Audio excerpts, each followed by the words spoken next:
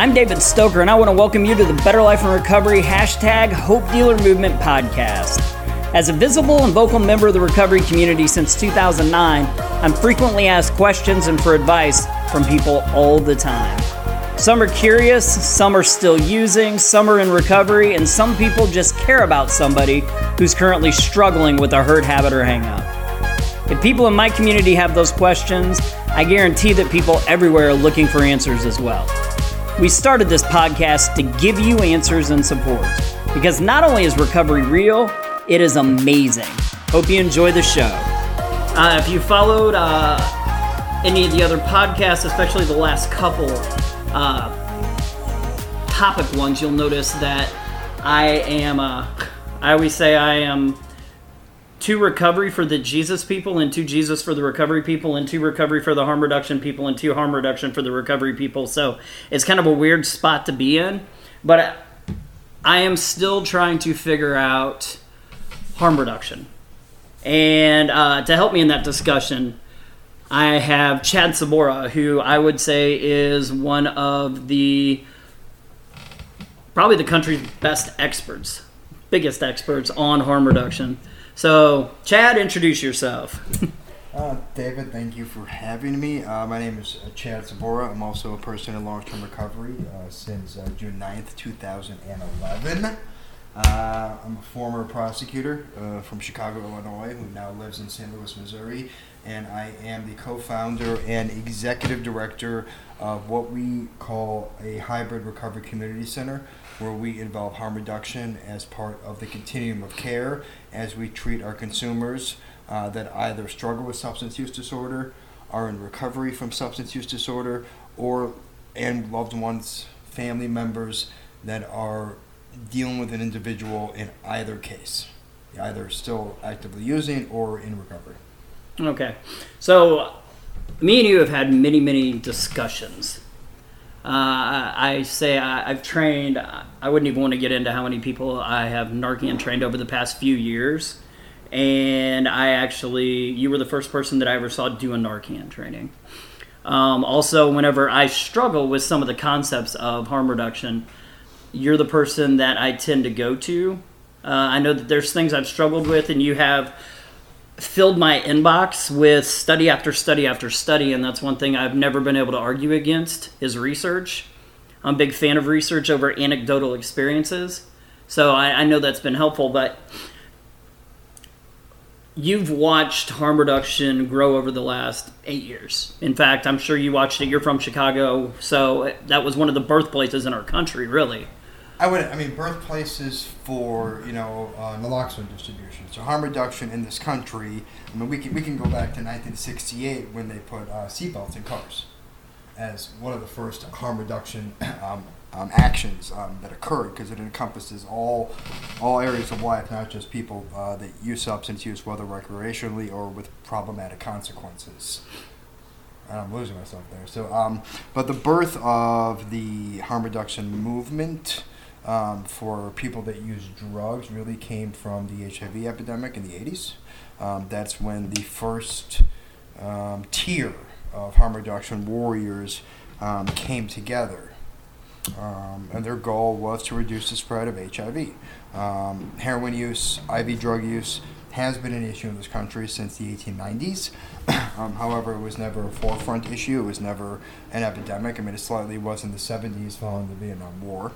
But the real goals in those beginning movements were around access to condoms for individuals engaging in risky sexual behavior, and access to needles for individuals that may have been sharing needles.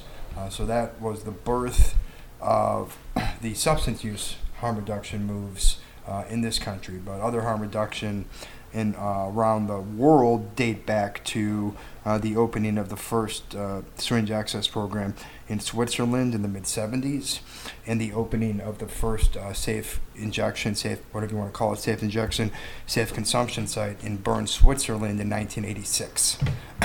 So these models, these philosophies, these attitudes towards people who use drugs is nothing new. Right.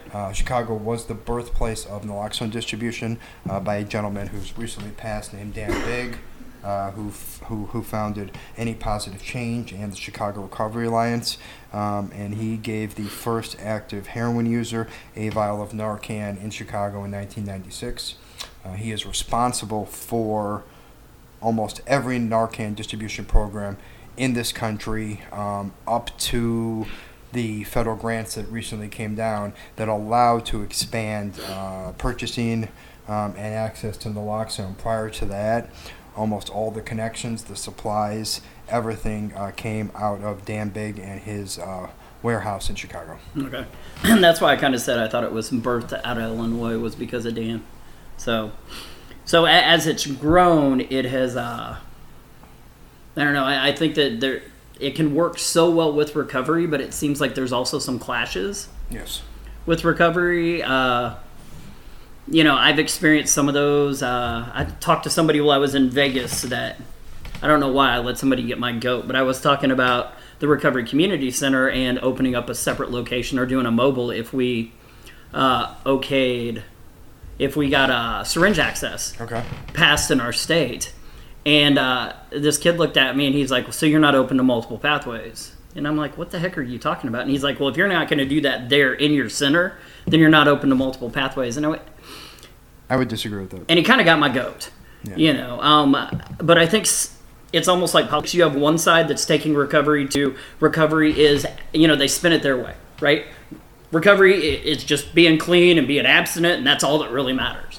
And then you've got the other side that says, well, I can have chaotic use, and if I say I'm in recovery, I'm in recovery. And I think the truth falls somewhere in the middle. It does. Like it does on both discussions, and I think sometimes we get caught up in either our feelings or in our beliefs. And our anecdotal visuals. Absolutely. So I contacted you not long ago about recovery and that word recovery, because I guess entering into recovery, I worked treatment for 8.5 years. And I have just come over the last several years onto kind of the recovery advocacy side. I guess I did it a little bit while I was still a therapist. You did. But as a therapist, when I think of recovery, I think of that holistic change. Now, I can see it with medication. I can see, I consider somebody who is prescribed medication in recovery. Period. It's not, they don't have medicated assisted recovery any more than I have Jesus assisted recovery. It's just recovery. Correct. And I struggled because I see it as the entire all-encompassing thing. And there's the discussion that, somebody's in recovery if they say they're in recovery. Not just if they say they're in recovery, but, somebody's in recovery, and I'm okay with that one. If somebody wants to say they're in recovery, but I had somebody say, well, I believe I've heard you say it, where if somebody is going to a syringe access and they're in recovery, and I struggled with that. Right, because you're using the absolute definition of recovery based on your clinical experience. So the people you're going to see in a clinical setting are the minority.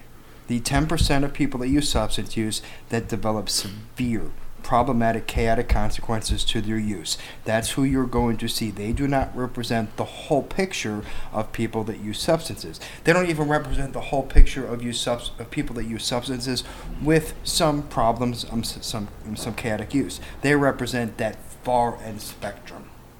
So that's where you're basing this definition of recovery on, is this absolute thing. But for others, it is going to look different. And when I say someone that uses a needle exchange program is in recovery, I'm not saying they're in recovery from problematic substance use. I'm saying they're in recovery from a risky behavior that could spread blood pathogen disorders such as hepatitis C or HIV.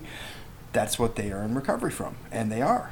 Now, I don't want to say somebody's in recovery and then add this whole dialogue of what they're in recovery from, but that person is in recovery from that area. Now, what can we work on next? Right. Can we work on, let's work on putting you in recovery from risky behavior that could cause you an overdose. Good. Okay, now we've got that done. Okay, because a lot of the times we have to walk very slowly with people. And there are people out there right now that will use substances to the day they die, and they will have no problematic use whatsoever. And maybe for a year or two in their lives, they'll have a physical dependence on an opioid. It'll cause some problems, and they are successfully able to put down the opioid. Now these people will successfully be able to put down the opioid, but continue to drink alcohol and smoke marijuana without returning to problematic opioid or use. Those people exist, without a doubt, 100%. So for those people, I would say, yes, they are in recovery. Because, the opposite of recovery is problematic, chaotic substance use. So if having a beer once in a while with dinner, a glass of wine, or smoking pot on the weekends doesn't cause problematic substance use, are they falling into that category that would require a recovery definition? I would say no.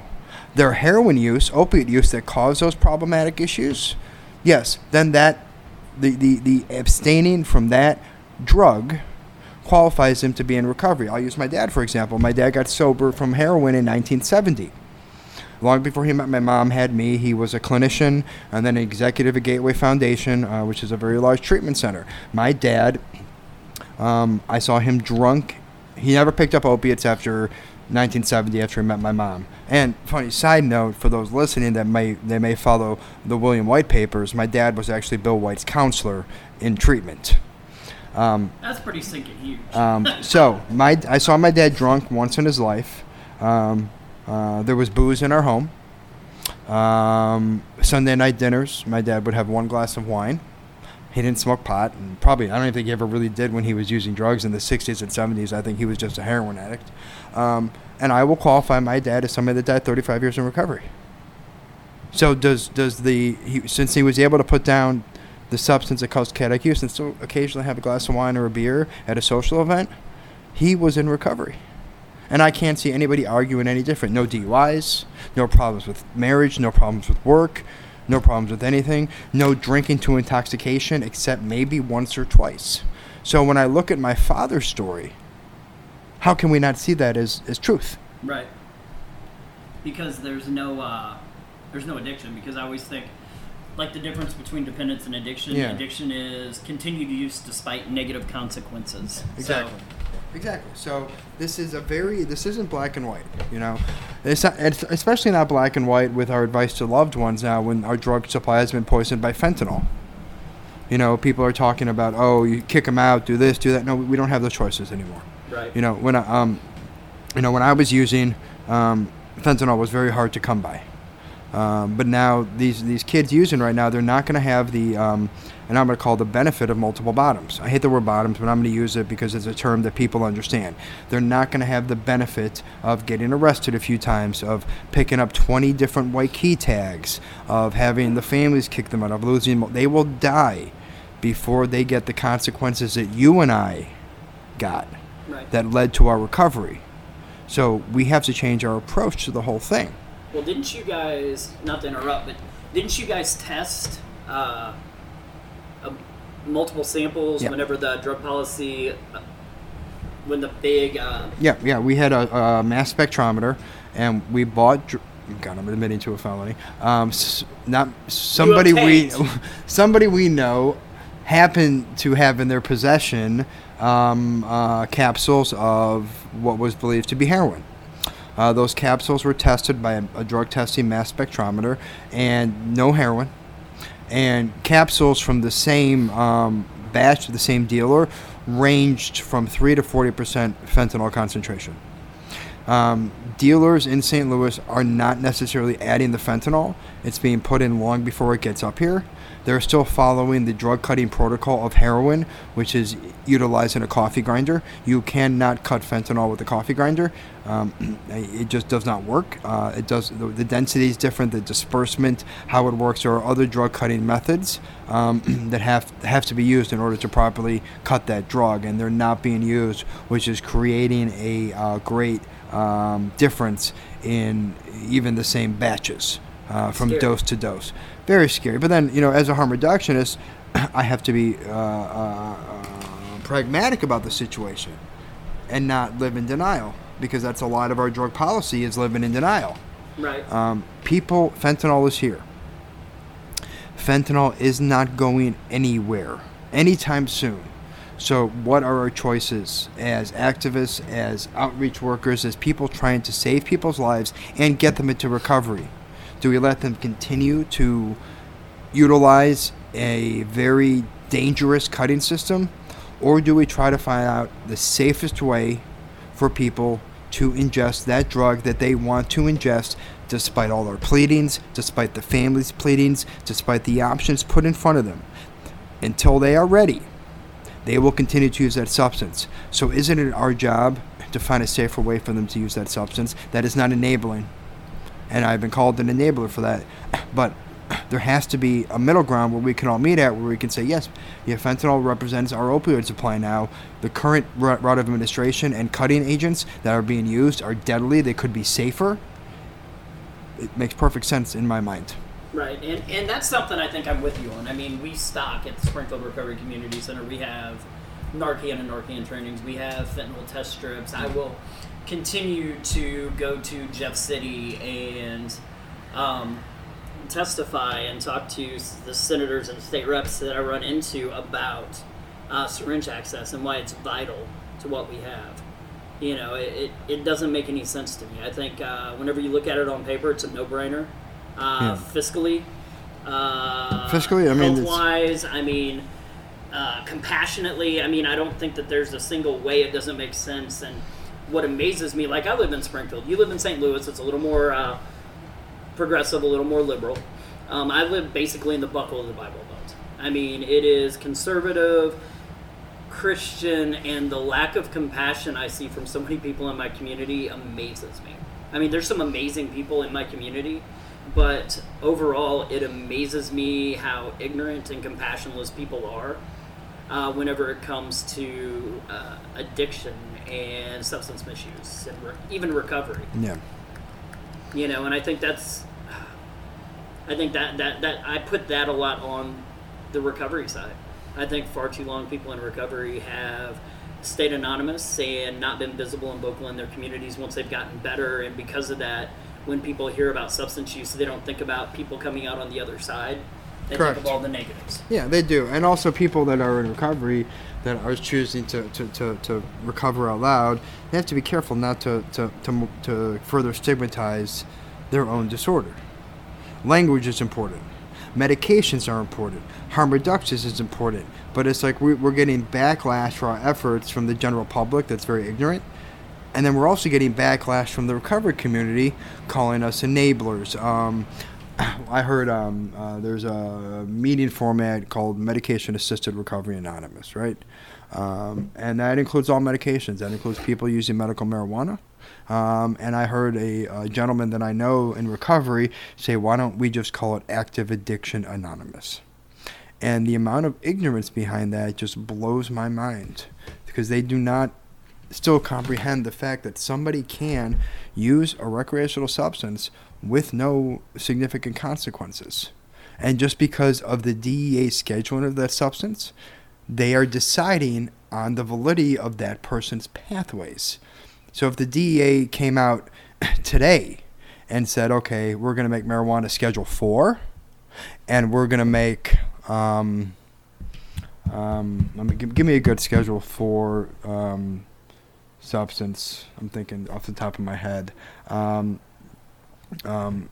we're going to make just a random Schedule 4, Right. And we're going to make Prozac a Schedule 1. Okay, so we're going to do a huge switch today. We're going to make marijuana is now a Schedule 4 substance, prescribable, refills, yada yada yada. Prozac is now a Schedule 1.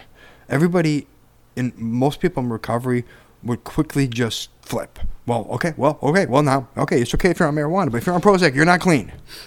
It's like we give so much weight to the FDA and DEA's classifications that are riddled with BS. Right. And we give weight to an agonist, and when we talk about MAT medications such as buprenorphine, methadone, or naltrexone, they put so much validity on, well, these two, methadone and buprenorphine, are agonists. They're not okay. Okay, well, this one, Vivitrol, that's an antagonist. That's okay for you to take. All right, Junior, well, let's look at the data. The data for being on an agonist versus an antagonist blows it away. Every single research study out there shows that methadone or buprenorphine gives some people a much better chance of recovery in life than Vivitrol. But you want people to risk their lives over your personal opinions that are not based on science. And it just blows my mind. Yeah. Because you see it as well as I do. I'm not okay with Suboxone, but I'm okay with you taking Vivitrol. Well, you're not a doctor. It's none of your business. And what amazes me is I see therapists in treatment centers that are primarily 12-step treatment centers, and they mostly come from a 12-step background themselves. But I'm like, you're in active recovery and you're a therapist, and yet you're this ignorant when it comes to the benefits of medication. Yeah. I mean, every study you look at, people live longer. And they also go to more meetings. They tend to be more likely to have a sponsor and work steps if they're on medication than if they have an opioid use disorder and they're not on medication. But here's the thing about meetings, and we have data to back this up. If somebody wants to go to meetings, it is 100% without a doubt going to make their recovery stronger. However, if somebody is adamant, dead set against going to 12-step meetings and they're forced to, it's going to make it worse. Well, if you force me to do anything. Yeah. But, I mean, we just have the data to back these things up. And yet people are still forced to attend 12-step meetings by the criminal justice system, which is a violation of, constitutional rights. There's case law on this now that most people are ignoring. Yet we have to offer them some clinical options, but we have to stop putting barriers in front of getting access to medication. Overeating, food addictions are just as valid, work same part of the brain as drug addiction, without a doubt. There's Overeaters Anonymous. It's however, if I have substance use disorder and I go to a doctor to get my medication to save my life, I will be given barriers. I will be given, you have to do this to get your medication. All right? No marijuana, no benzos, unless I prescribe them. Right? Now let's take the overeater that suffers from the same brain disorder as the drug user. I need to go to my doctor to get cholesterol medication. There are no barriers. You don't have to go to any meetings. You come back, your lipids come back showing that you ate McDonald's for 2 weeks straight. Even the doctor told you not to eat McDonald's for 2 weeks straight. Guess what? The doctor will not cut off your life-saving medication. Right. But they'll do it for the substance user that doesn't follow the doctor's protocols and may go smoke marijuana. There's no difference whatsoever. Well, is there really a difference between doctors having to jump through hoops or even having to have separate buildings for like an OBOT? Yeah. Look at all the hoops a doctor has to jump through in order to prescribe methadone or buprenorphine. Yeah, our methadone and buprenorphine restrictions from the federal government are killing people. Almost every other civilized country, you can dose methadone at a pharmacy. And we do not allow that here. Say you live in Jefferson County, Missouri, and you need to be on methadone. You can't even take buses to the methadone clinic. With the way our transit system is set up, there's no way to get to the methadone clinic depending on where you live. It is just, our policies kill people. Well, in a lot of communities, there isn't. Yeah. And you may not have a doctor that's waivered in a lot of communities for bupe either. Right. It definitely, I agree with you whenever it comes to barriers that we put up. I think you guys recently, you helped write a bill that I didn't think was needed because I worked in treatment court in Greene County, and in Greene County we had a judge that was actually educated. Yeah. And I didn't realize that we still had judges in the state of Missouri that were disallowing you. Demanding people get off their medication before they would allow them into treatment court, or telling them they couldn't graduate as long as they were on their medication. It wasn't just treatment court, veterans court, mental health court, safety court, family court situations. Yeah, so we had to put a law on the books in Missouri saying judges could no longer dictate the use of methadone or buprenorphine as a requirement to enter a program or to successfully graduate a program. And we still have a lot to fix, but I think we're getting off topic from harm reduction. Well, I think that's part of harm reduction, though. No, it is. His lobbying for those bills, and maybe lobbying is a bad word, advocating for those bills so that we can get bills that actually prolong life. But yeah, getting back to what we were originally talking about, I think whenever we talked on the phone, I realized that it was semantics. It was tomato. Yeah. What you called recovery from a harmful behavior, I called making healthier choices. So literally, we're just throwing different words at it. Yeah, but sometimes I'm gonna intentionally annoy the old timers by using that recovery word because I want to I believe it's a benefit when somebody challenges your core beliefs and makes you think. You've got guys that have been in this policy world, I won't mention names, for 20 plus years who are dead set in their ways. Some of these people need to be shaken up a little bit, pissed off a little bit. So I'm going to do some things that may seem controversial, but it's just an opportunity to shake you out of that complacency you found yourself in, doing the same thing, pushing for the same recovery policies for 20 years. We have to be more brazen. We have to be more progressive. So, some of it is my true beliefs, and some of it are just tactics to shake some things up with people and say, listen, let's look at this different. Let's treat people different. Let's start giving people that use drugs actively jobs at RCCs, at OBOTs, at other places. Let's employ them. They are a valuable resource as far as what's going on in the using community. You've been sober 10 years? Yeah. I've been sober 8. I have no idea anymore. What it's like out there. We have a valuable resource, and in naloxone distribution in itself, 85% of all overdose reversals are done by peers, fellow drug users.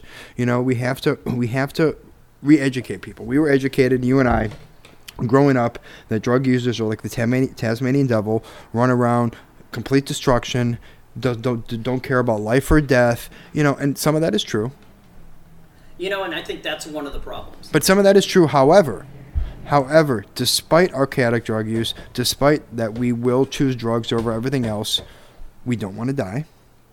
And we do not want to contract a disease. Right. That is why we know that people will use needle exchange programs. Drug users will save each other's lives. People that use there's a safe injection site in Vancouver, British Columbia called Onsite. They have 487 visits a day. So we know that when given these tools, drug users will use them. Because one of the biggest blowbacks you and I get when we push these progressive policies is no drug users are going to use those services. They don't care. No, they do. Let's re-educate people about this disorder. Right. And about the behaviors that come with the disorder. Will I rob from you? Yes. Will I say horrible things in the grips of my addiction? Yes, without a doubt. It is not me. But will I do everything I can to preserve my life? Because deep down inside, someday I want recovery? Yes. Yeah, I think that when you talk about the place in Vancouver, I want to say I saw a study that was talking about, well, it was an article that talked about the first year it was open. Yeah. And I think what really stood out to me is they had I think it was 247 overdoses the first year that they were open, and they reversed every single one of them. Yeah. So that's 247 people that got a second chance. That's 247 kids that went home to their parents that their parents didn't have to bury. So, I think that's part of the positive. And there's no increase in drug use with these facilities. Crime doesn't go up or go down. That's a wash. However, it is a pathway to treatment. And sometimes when we say multiple pathways, we're also meaning multiple pathways to get into treatment. Okay? Right. So multiple pathways could be an arrest, a family intervention, rock bottom, a needle exchange program, a safe consumption site. There's multiple pathways to get help. Safe consumption sites are definitely one of them. People blast them saying they don't save lives. There were 486 overdoses last week there. Yeah, but nobody died. Right. So there's a bad batch of drugs going around Vancouver right now. People use there. Nobody died there. And right next to Onsite is Insight. Insight is a medical detox program where people can just walk right in there and get help. These systems work. They've been around in Europe since, like I said, the first safe injection site opened in Bern, Switzerland in 1986 at an old coffee shop. There are 114 currently operating around the world. More are opening. IV drug use is taken over. It's not taboo anymore. We have to have pragmatic solutions for these kids. I remember the first time I assessed a kid who told me the very first drug he ever used was heroin IV. Yeah. Because generally people come in and the first drug they ever tried, generally alcohol. Tobacco. You might get somebody who's like, I did a line or something like that. But to come in and be like, yeah, the first thing I ever did, I did IV. It was like, what the heck? It is. It's almost become the end thing. Yeah. It has, unfortunately. And if we're going to save lives and be effective advocates in what we do, we can't have blinders on saying recovery's great. Go to a meeting. How many times did people tell that to me and you? I still, I'm one of those weird people. Okay. I do everything different. Okay. I don't go to meetings, All even right. though I have a ton But of meetings at the recovery I'm just saying, community how center. many times did people tell you, get help, it's like, it's going to take what it takes. Meeting makers make it, so obviously I should be high right now because I don't go to meetings. I'm also one of those weird people with mental health diagnosis that doesn't medicate my mental health diagnosis, which it's weird, always been weird to me. Where addiction, if you take your medication, they're like, you're not well. Yeah. And with mental health, if you do take your if you don't take your medication, you're not well. So you're not well, David. So the truth is, it's definitely up to a person's choice.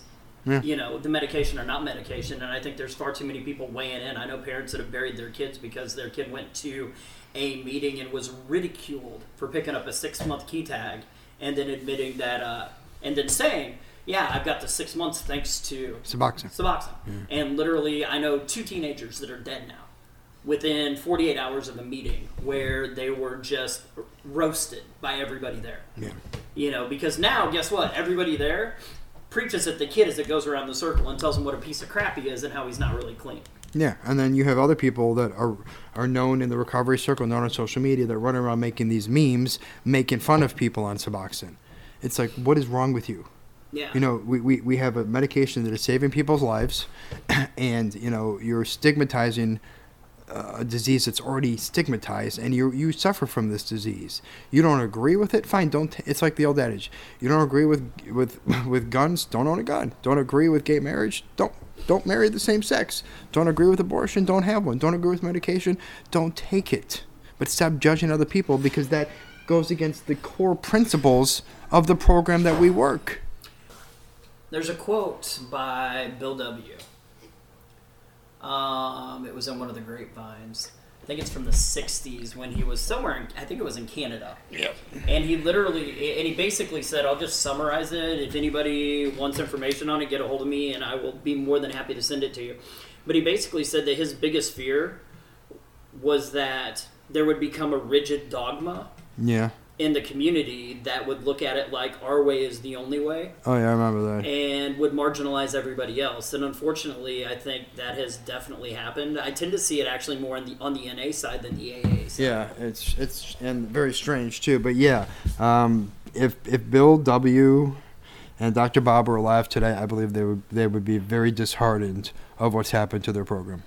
Yeah. Without a doubt, especially when it comes to medication, especially since Bill W. and the father of methadone treatment, Dr. Vincent Toll, were close friends. For those listening to this that don't know this fact, methadone maintenance treatment started at Rikers Island in the 50s by a guy named Dr. DuPont, just as a whim. Then it was picked up by Dr. Vincent Dole in the 60s, who really created the OTP program with MMT. Dr. Dole sat on the board of trustees for Alcoholics Anonymous. He and Bill were friends. Bill W. Asked Dr. Dole to create a version of methadone for alcoholics. As Bill described it, it was for the alcoholics who could not stay sober long enough to experience the spiritual awakening of working the 12 steps. So there's a lot of misinformation out there. And one of the biggest thing that grinds my gears, if I'm going to talk like Peter Griffin. And why wouldn't you? Yeah, is I hear people on Facebook saying that methadone and Suboxone was designed for detox. It should only be used for detox. Methadone, neither drugs were ever invented to treat opiate use disorder. Methadone was invented in the 50s during a poppy shortage during World War II. It was also a great drug to give soldiers, since you could dose once a day. And then it was, as an experiment, basically, used on prisoners in Rikers Island to see if they could treat their heroin addiction. So it was never intended for detox. Its first experiment being used was intended for maintenance. Suboxone was invented, or buprenorphine was invented in the 70s in the UK as a safer painkiller because it's a partial agonist that doesn't fully suppress the respiratory system. It's a horrible analgesic. It does not work well as a painkiller, so they scrapped it. However, since it has a very long half-life, much like methadone, they started doing experiments, seeing if they could use it to treat substance use disorder, and the data was very powerful behind it. I would say more powerful than methadone In my opinion, I believe to this day the only reason that the methadone data still surpasses the buprenorphine data is because there's 50 more years of it. But as far as the outcomes, they're very similar, and since buprenorphine is a partial agonist, you cannot overdose on it. I do believe to be the safer alternative. Methadone is great. I put a lot of people on methadone. I put a lot of people on Vivitrol, and I direct a lot of people, just get your ass to a 12-step meeting. It just depends on the person. Right. So going back really quick, I do want to say that I know a lot of people hear the bupe thing. Yeah. And they're like, well, I can't overdose on this. But still, I mean, you can still override that through synergy, through mixing. Yeah, I mean, you can. You know, and that's one thing I want to put out there. Yeah, on its own. Right, on its own, you cannot have full respiratory suppression on a partial opioid agonist, which buprenorphine is. And that's amazing. Yeah. However, if you combine another respiratory suppressant on top of that drug, be it alcohol or benzodiazepines, yes, you could experience an overdose. Same with a lot of the misinformation that's going around with a herb called kratom. Kratom is impossible on its own to overdose on. It has a dormant antagonist that only gets activated upon overuse, which will make the user sick, vomit, feel uncomfortable, and they will not physically be able to take any more of the medication. So another drug you cannot overdose on. However, if I'm using kratom with methadone, with Xanax, with alcohol, yes, that polysubstance use could cause respiratory suppression and death. But it's on its own, those drugs cannot cause death. And that's why I think it's one of the, I don't know, I hate to say it. Well, I don't hate to say it, actually. I think it's one of the best medications we have out there, because it doesn't matter if you take 32 milligrams or 320 milligrams. Your body's only going to process 32 milligrams that day. It's still going to hit that ceiling, and that ceiling is going to save lives. Yes. You know, and I was going to say something about bupe, and then I started listening to you, and I was just like, wow, this guy's kind of smart. So, and I completely forgot what I was going to say. There's also this belief that in a lot of the communities that it's a short-term thing, and from every study that I have ever seen, it doesn't matter if somebody is titrated off bupe at 2 weeks, 1 month, 3 months, 6 months, 1 year, their recurrence to use and their risk of overdose increases every single time that they're removed. That doesn't mean that some people aren't going to reach that point on their own where they say, hey, I want to discontinue. Yeah. But there's too many people that don't have MD after their name that are trying to make medical decisions for somebody, right, and it's lethal. So there is zero difference on the data from 3 days detox on bupe up to 3 months. Zero difference. It really does nothing. Our key marker points when it comes to when we're seeing bupe be successful for reducing mortality and increasing retention and recovery is 9 months to a year.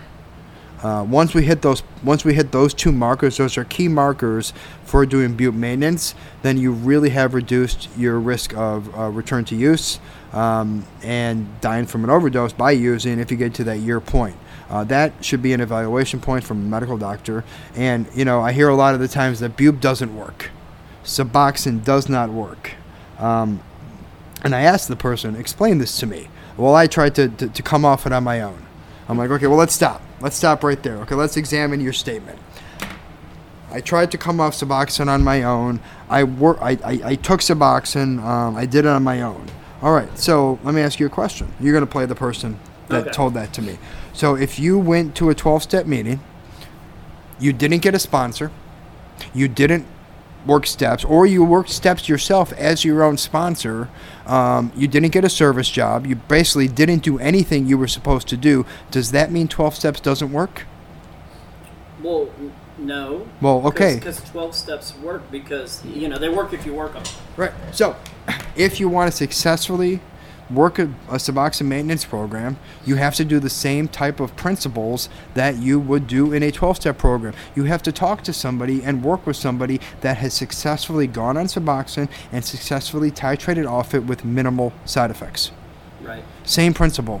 And you know what? Going back, I know you're not a program person, and I'm not so much anymore. But it goes back to the third step. No, I'm not. It's not that I'm not a program person. Let me make that clear. It's not something that worked for me. Right. But I have No, lots but just of currently, friends yeah. that No, are. I'm saying, but a lot of this stuff, I will revert back to the third step. It is taking your will out of the picture and taking suggestions from somebody that's done it before. I didn't go to my first trial, when I was a lawyer, and just show up and argue a case. I went to law school first. Right. I learned from people that had done this before. So if you're going to go on Suboxone, don't do it on your own. Get involved in a program. Talk to people that were successful on getting on Suboxone and getting off it, and take their suggestions. If you try to do it on your own, you will probably fail. That does not mean that Suboxone does not work. Just like if you try to work a 12-step program on your own and fail, that does not mean that 12-step programs doesn't work. And there's too much of that attitude that I see. And it's also, I think, why we have other medications out there. It's why we have multiple pathways. Yeah. And it amazes me how many people work a humble program that feel that their way is the only way and everybody's recovery needs to look like theirs. Yeah. And I think that tends to be a major problem that we see. It's a huge problem. And a huge problem is ego. Yeah. And people feel like that if somebody recovers differently than I did, it's a threat to my recovery. If you can stop shooting heroin and still smoke weed and get drunk and I'm jealous a little bit, but it's not a threat. Right. And people perceive it as a threat. Right, and I think it's just figuring that out. I remember, I don't know, I have friends that I used to deal to, and people tell me that these people don't exist, but back when I dealt meth, I had a couple, they had kids, and they got 4 weeks, they worked together, they got 4 weeks of vacation a year. Mm-hmm. And 2 weeks, they would take their kids on vacation. Yeah. And the other 2 weeks, they'd take it every 6 months. They would drop their kids off at grandparents, come to me, get an 8-ball and syringes. Yeah. They would party for 5 days, sleep for 2, go pick their kids back up, and then 6 months later, they would use meth again. There's people out there that exist. It's like we get, we get a little bit of flack from running a syringe access program because people will come into a syringe access program and bring their children. And people are like, oh, how dare you? You should call DCFS on these people. Well, should I call DCFS on every parent that brings their kid into a liquor store? Because liquor kills more people than opioids. Close to 3 times as many. Yeah. Actually. So, yeah. So you just named it. There are people out there that can responsibly parent. And juice. Use occasionally, recreationally, and put the kids over to grandma and grandpa's house, and use. Those people exist. And I think that's where sometimes we... It's this idea that if you're a heroin addict, you're a habitual everyday user, you're going to neglect your kids, because that's all you see in the news. And I think that's also why we have these knuckleheads out there that are like, well, why do you need medication? Why do you need treatment? I used, and I decided I didn't want to anymore, and I just stopped. Because there's levels, and there's so many factors that come into a substance use disorder. I absolutely love that argument. And my retort to that argument is, all right, so there are people out there, when they say it's not a disease because I stopped on my own. There are people out there that have hepatitis C. Their body has certain antibodies that can cure the hepatitis C, and they need no medication. So does that mean we should tell all the people that are dying in the hospital of hepatitis C, well, so-and-so cured hep C on their own without any medication, so get out of that hospital bed, take out that IVs, walk it off, Cubby Bear. Right. I mean, that's their attitude. They're so ignorant because, hepatitis C is a disease that can clear itself. Other people will die from it. Substance use can turn into a mental health disorder that people will die from it without medical intervention, without medical help, and other people can just stop and walk away. 2 exactly same scenarios. And it's possible even with a diagnosis of substance use disorder that's accurate, some people can. There's so many environmental factors that play into it. Yeah, there are. It's like diabetes. Yeah. I remember Ned Presnell did a presentation, and he showed a diabetes study that was done where they talked to people who just found out that they were borderline, and they were given options. Hey, you can start going to these support groups. And what they found is it was like thousands of people in the study, and what they found was 3% of the people were able to make lifestyle changes on their own and not develop Type 2. Type 2 diabetes. 8% of the people, through the support groups, were able to not develop type 2 diabetes. So if you were to go talk to that 8% of the people in the study, or the 11% of the people in the study that didn't develop type 2 diabetes, and go, if you find out that you're borderline type 2 diabetes, do you need medication? They're going to be like, oh, heck no.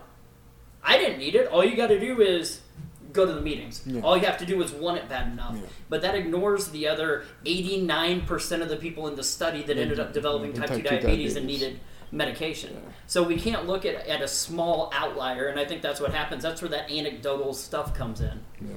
Is people look at anecdotal. And once again, I feel like we've gotten away from harm reduction, but we're talking about harm reduction. Harm reduction, at its core, just so people can understand, is examining where a person is at in their life with their substance use or whatever. And saying, okay, well, you're not ready to make complete 180-degree change, but let's examine where you're at, the harm you're risking yourself, the harm you're risking society, and let's see how I can help you, okay? You're using dirty needles. You're at risk for hepatitis C and HIV. You're also at risk for spreading those diseases to people that don't use substances that you may or may not have unprotected sex with. So let's engage you in a syringe access program to reduce that risk. You're using a loan. You're not carrying Narcan. You're at risk for death. Let's examine that. All right, you have chaotic substance use, and you don't want to stop yet. Are you willing to stop the opioids? I could stop the opioids. Okay, well, I'm going to put you on Suboxone for now, which will reduce your chance of using opioids or dying from an opioid overdose. So you can continue to use cocaine, alcohol, until we get to a point where those are two substances that you want to stop using. We can't force all or none on people, because if they're not ready to do that, we're not going to be able to engage them in any services and help them at all. Right. Well, it's kind of, I don't want to look at it this way, but I look at it this way. It's no different than that person who has got, as I sit here and drink my Monster Rehab, it's no different than somebody I check my cell phone 10 times. Who's got a cup of coffee in one hand and a cigarette or a vape in the other. Yeah. That's talking about people shouldn't be using mind-altering substances to get off of drugs. Yeah. Those are mind-altering substances, and yet we've given them an okay. Yeah. And I understand people are like, well, nobody's dying from that. Okay, how about sugar? Wait, nobody's dying from energy drinks? BS. More people die from energy drinks than die from Suboxone. And nicotine? Oh my goodness. We won't even get into it. Yeah. Don't look at me like that. I only drink 2 a day. But more people die from energy drinks than Suboxone. More people die from acetaminophen than kratom. The numbers are just, completely don't support anything most of these people are saying. And I think it's that ignorance that also makes people opposed to harm reduction. Yeah. And I'll throw out one more statistic that we haven't mentioned yet that I really liked. It's about the syringe access sites.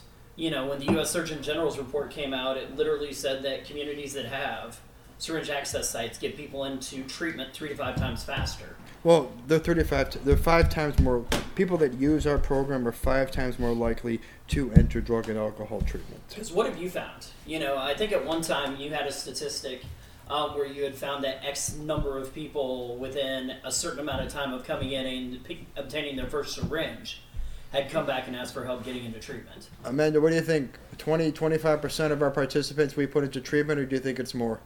I would say about that. So about 20-25% of our participants we put into treatment. Now, my number was much higher when it was a smaller program. But as we expand our number, is going to stay around the 30% range. Okay. And that's awesome, because a lot of times, too, what people forget is that harm reduction is meeting people that are never going to have somebody meet with them otherwise. Yeah. And it's showing compassion to people that probably are never going to get compassionate care anywhere else. No, and I said it in some post article or whatnot, that it's not about this 9-cent needle I'm giving somebody. It's about the human connections and relationships they create when they walk into this office. We did karaoke Friday night. We had people actively using drugs come in and hit the mic and have a good time. It made them feel human. People that are unhoused right now, living in Vacos, got to come in on a Friday night, be around a bunch of loving, good people, sing karaoke. That moment of happiness, that could be that conscious shift where they're like, I want that life again. Right.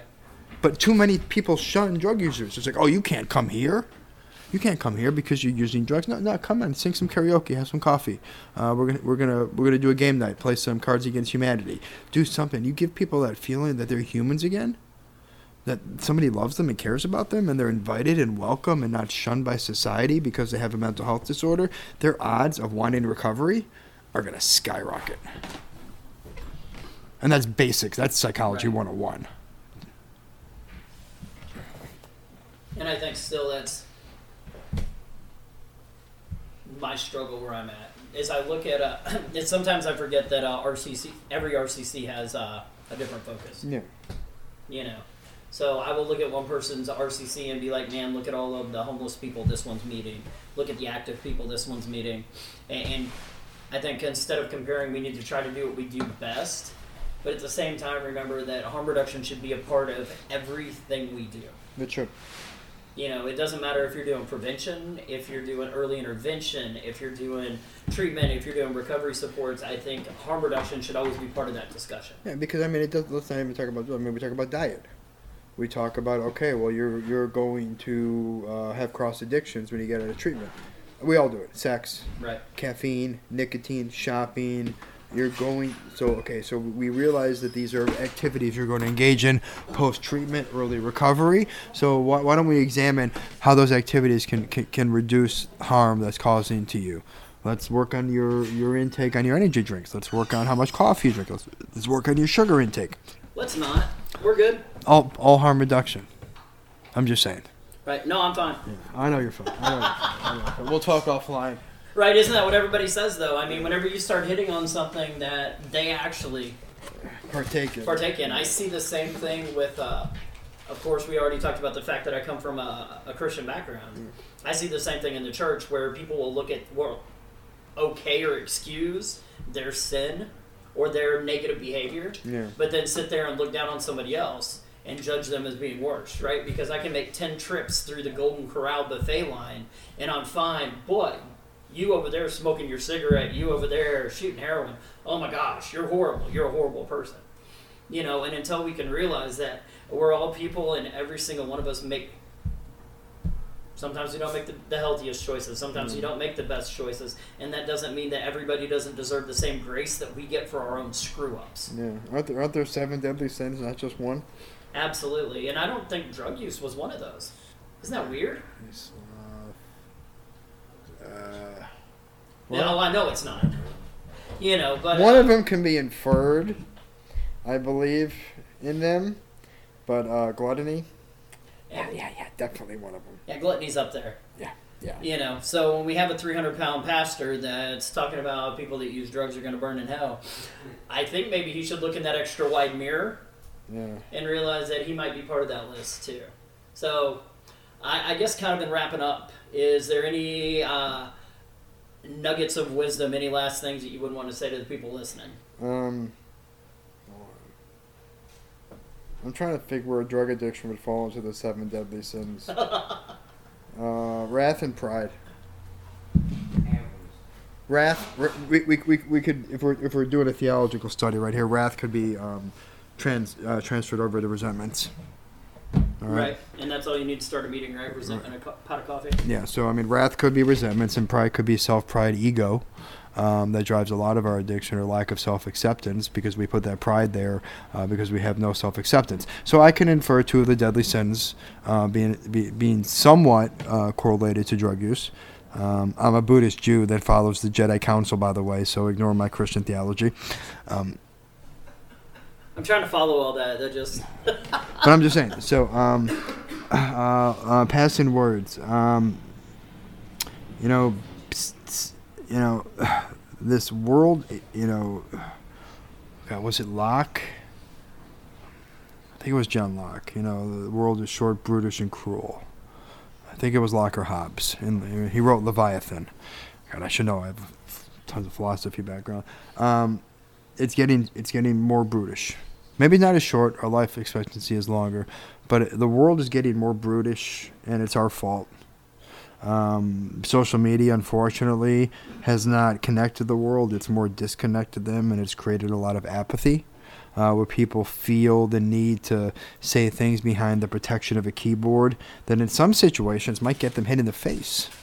In some situations might get a restraining order, but they feel the safety behind that keyboard to say some pretty horrible things, especially to the parents that lost their child to an overdose. We as a country, we as a race are better than this. We need to start acting better. We need to teach our children better. Empathy, compassion, forgiveness is what we need more of, and not what we are seeing now. There are way too many comments about, just let them die. Why do I have to pay for my insulin and the heroin addict doesn't have to pay for the Narcan? Okay, this is human life. This isn't tit for tat. There's a common enemy when it comes to that, and that's pharmaceutical companies jacking prices, because the patent for insulin was sold for $1 by the inventors to keep the cost down so people could afford it. So if we were working together, but there is intentional division sometimes among our leaders that we need to be aware of. And I'm not trying to get all conspiracy on you, but they do. The more we fight against each other, the more that they can, go, start a war somewhere for oil. See, and now you're making me want to pop in again. I was going to just let you finish, but I do want to say every time I see that, it drives me crazy. Why is my insulin okay? For starters, you know what? The problem is it's not an either or problem. Yeah. You know what I mean? They can both be a problem. The fact that your insulin is $750 is a huge problem, but that doesn't make Narcan any less. Yeah. I have been Narcan back to life 3 different times, and trust me, the hospital charged me out the wazoo for that Narcan. Oh, yeah, they did. And the other thing I tell people is, man, if you're this excited about insulin, do what a lot of us that give out free Narcan do. Have fundraisers. Raise that money, go buy some insulin, and give it away. Hey, Matt, how many insulin pens I got right now? What? How many insulin pens we got right now? 6. Yeah, so? So, yes, you guys do give out free insulin. Isn't that amazing? So, but yeah, it goes back to people are looking for problems instead of looking for solutions. People are looking for reasons to be offended and to see themselves as other than, instead of looking for ways for us to get along and work together. Yeah, but that's it. That's all I got. Okay, well, thanks a lot, Chad. I appreciate your time, and I am sure I'll get back here again to talk to you about multiple things. Please do. Have a great day. In closing, I just want to thank you for listening to the podcast. Please join us every week for new episodes. If you want to connect with us further, if you have any questions, topics you'd like to hear in the future, or maybe you would like to be on the podcast sometime, you can connect with us at betterlifeandrecovery.com. There's a Better Life and Recovery page on Facebook, or you can, we're on Twitter, BLIR_NPO. Also, this podcast is part of the Studio DNA Podcast Network. You can find out more about the network at studiodna.media. Thanks a lot. Y'all have a great week.